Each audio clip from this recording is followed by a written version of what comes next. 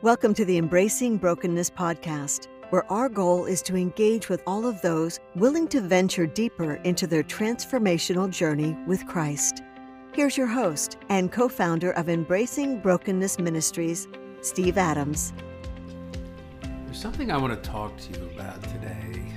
It's a state or a presence, a practice almost, that has eluded most Christians, especially over this last year. And it became really obvious to me when something happened here the other day that I wrote about in a daily memo. And I want to share that again with you now. But the topic we're talking about is soul care.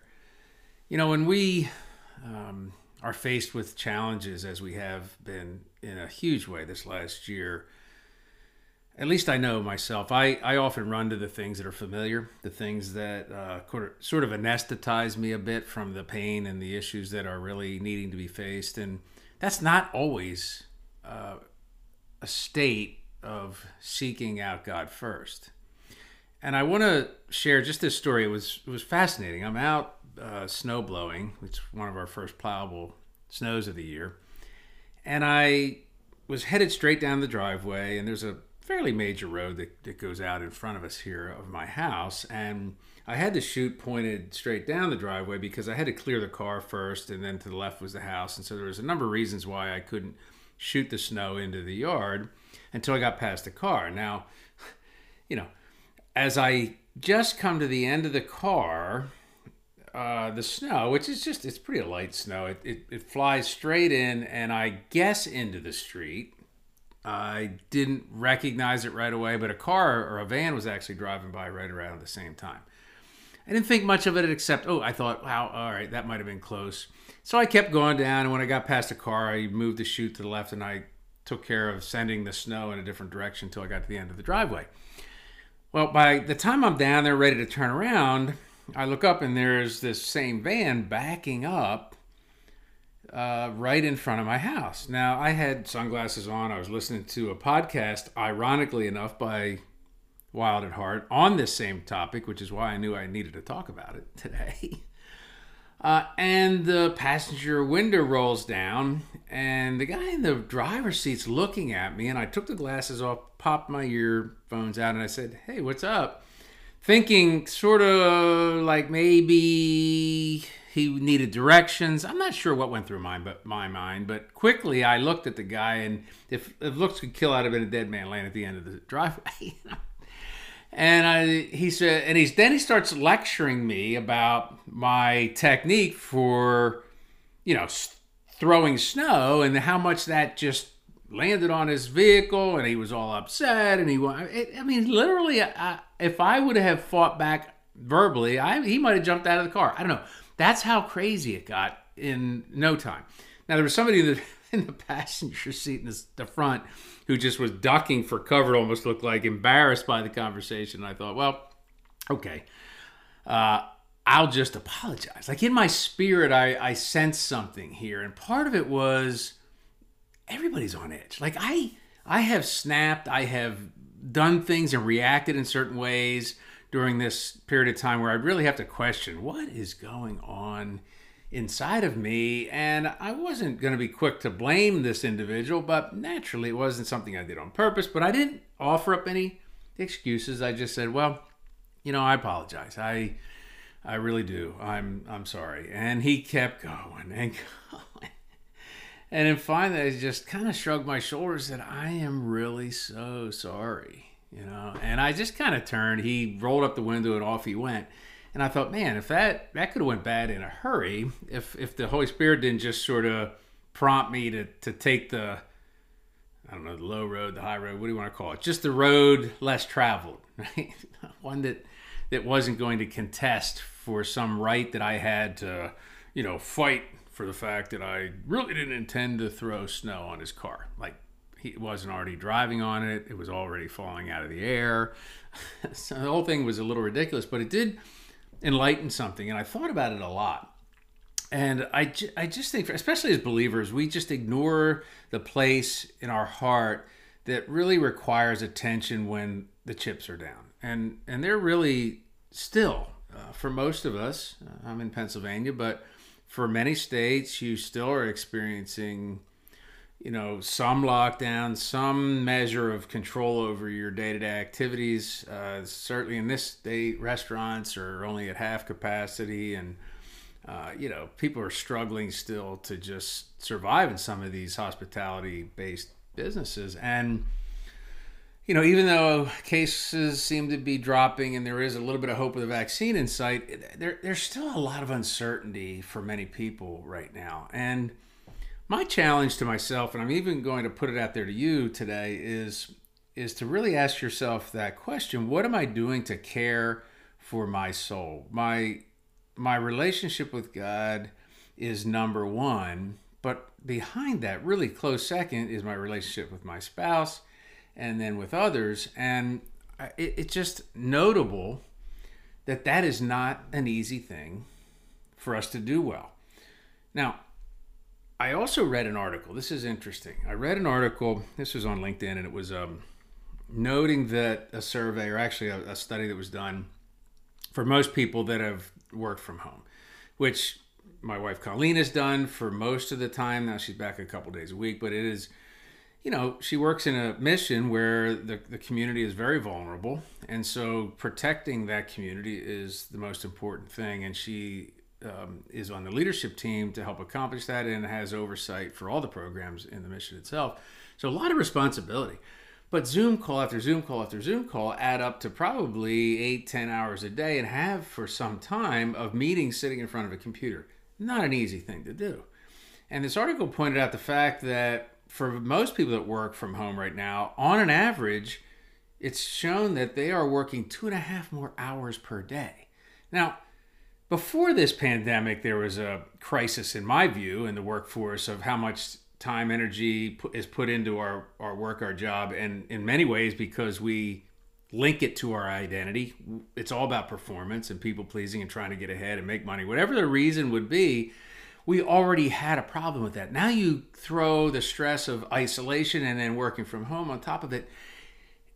It's a nonstop level of craziness that is so hard to manage. And then people are even working harder and more hours. And I question whether that's even more productive. I'd love to see the studies on that, because I think we lose effectiveness at some point, on Zoom calls all day long. It's crazy. I haven't had to do as much of it, but totally sidetracked from the place that I thought Embracing Brokenness Ministries would be at this time in our life, so to speak. And I've had to be willing to adjust my expectations and go and do more online and write more and produce more of these types of things. And I thought, even a podcast is a different way to try to deliver a message, where most of the time Colleen and I would do so in person. So it is largely a teaching ministry, and we were doing it here at the mission. I was going into prison for visits, and just a lot of things were planned, including conferences and things that we were planning to do that got sidelined. I say all that because it's still in your life. My guess is that you can list off all kinds of things that have changed as a result of you having to hunker down and change your whole position and your strategy for life in general, but certainly for your career. Some of you lost jobs. Some of you have not even been able to function with kids at home, trying to homeschool them and not have them in a classroom. Another whole subject that has really been a tough one for most people. Soul care, back to it. Really, really important for us to breathe, to take the time necessary to rejuvenate, regenerate, and bring some level of perspective to our life, and filter that through the lens that Jesus has. There's so much going on. I have taken the posture, the contested election. You had a lot of issues last year with social injustice and people raging over that. Social media, in my view, has turned into this mechanism by which people can just sort of punch and hide. It's tribal. There's just division there, and it kind of feeds into itself. And I have struggled with knowing how to interact at that level, because I certainly don't want to contribute to the cause, but I also don't want to ignore the need for people to care well for themselves. So we're doing our best to bring you the messages of healing and what God has done in our lives and will do in yours as a way to counter and to become more comfortable with yourself and in your own identity as you seek the best that He has for you. So my challenge, I guess, for this short little broadcast is that you begin to think about how you can do a better job at taking time out in your schedule and making an intentional effort to care for your soul, to care for what God has given you as a precious gift. Hope is the anchor of our soul, the Bible tells us. So in this pandemic, hope has been ripped away from a lot of people, and hopelessness has taken over its place with fear and anxiety and places that we really aren't meant to go as a Christ follower.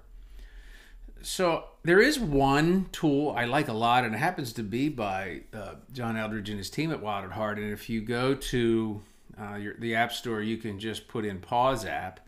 And what it does, it sends you a reminder as many times a day as you want to do it, anywhere from 1 minute to 5 minute to 10-minute pause. And it will provide you the opportunity just to take some deep breaths, hear some words of encouragement spoken over you. They also added an emotional component to that, so you can be it's almost like a crafted prayer for you to help you to deal with the things that we're even discussing today in a better way. So I'd encourage you to go find that. You can go to wildatheart.org. That's another place where they can point you to how to get to the app. Great tool for just taking time in your day, be prompted to do that. So here's what I want to do. I just want to stop for a second. I want to pray for you. I want to ask God to enlighten you as to how you might be able to participate in a more intimate relationship with Him, and we'll take it from there. Lord, I do not know every listener clearly on this broadcast and on this podcast. And for me, I know that without you, I wouldn't be able to walk through this season. It's just a very difficult one. But I also know that you have a purpose for each and every one of us as believers. And it's not to join the crowds of anxious individuals and not being able to focus our energies on you and on what you have for us in our life. So I want to pray, Lord, that each one here that hears my voice will receive a special invitation from you to step away from the bedlam, to create a space where they can renew their spirit, renew their heart, renew their soul in you, and to chase after that which is most important, and that is a relationship with you, not the rest of the world. Because the rest of the world's going to be here. This is not going away anytime soon. And Lord, we know that this is not a surprise to you. We also know you didn't mandate it upon us, but you've allowed something for each one of us to consider in our own lives to get out of the area of lukewarm and into a better place with you personally as our Lord and Savior. So Lord, I pray that over all of those tuning in and over my own life as we embrace our brokenness and we pursue life in you. In your name, Lord, I pray. Amen. This was another episode of the Embracing Brokenness podcast. For more information on Embracing Brokenness Ministries, or to subscribe to our blog, podcast, YouTube channel, or engage with us on social media, please visit our website at embracingbrokenness.org. Thanks for joining us.